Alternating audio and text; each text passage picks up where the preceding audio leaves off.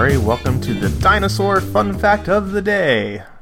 Today's dinosaur is the Mesozoic era. During the Mesozoic or Middle Life era, life diversified rapidly and giant reptiles, dinosaurs, and other monstrous beasts roamed the Earth. The period, which spans from about 252 million years ago to about 66 million years ago, was also known as the Age of Reptiles or the Age of Dinosaurs. English geologist John Phillips, the first person to create the global geologic timescale, first coined the term Mesozoic in the 1800s. Phillips found a way to correlate sediments found around the world to specific time periods. The Permian-Triassic boundary at the start of the Mesozoic is defined relative to a particular section of sediment in Maishan, China, where a type of extinct eel-like creature known as a conodont first appeared.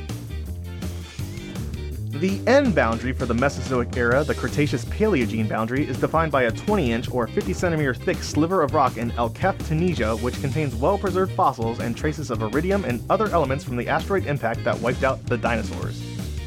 The Mesozoic era is divided up into the Triassic, Jurassic, and Cretaceous periods. The Mesozoic era began roughly around the time of the end Permian extinction, which wiped out 96% of marine life and 70% of all terrestrial species on the planet.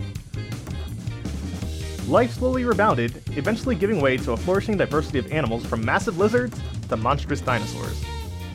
The Triassic period, from 252 million to 200 million years ago, saw the rise of reptiles and the first dinosaurs. The Jurassic period, from about 200 million to 145 million years ago, ushered in birds and mammals.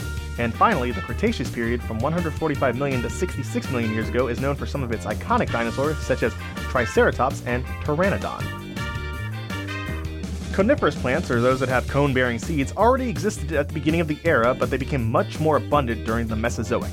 Flowering plants emerged during the late Cretaceous period. The lush plant life during the Mesozoic era provided plenty of food, allowing the biggest of the dinosaurs, such as the Argentinosaurus, to grow to 80 tons.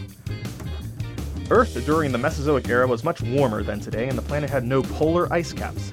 During the Triassic period, Pangaea still formed one massive supercontinent. Without much coastline to moderate the continent's interior temperature, Pangaea experienced major temperature swings and was covered in large swaths of desert. Yet the region still had a belt of tropical rainforest in regions around the equator. Don't forget to tell your parents to send us their suggestions and yours to @TheJimmyMurray on Twitter. I'm Jimmy Murray. Thanks for listening to The Dinosaur Show on the Kid Friendly Podcast Network. Music by Kevin MacLeod. Executive producer Chris Kremitzos.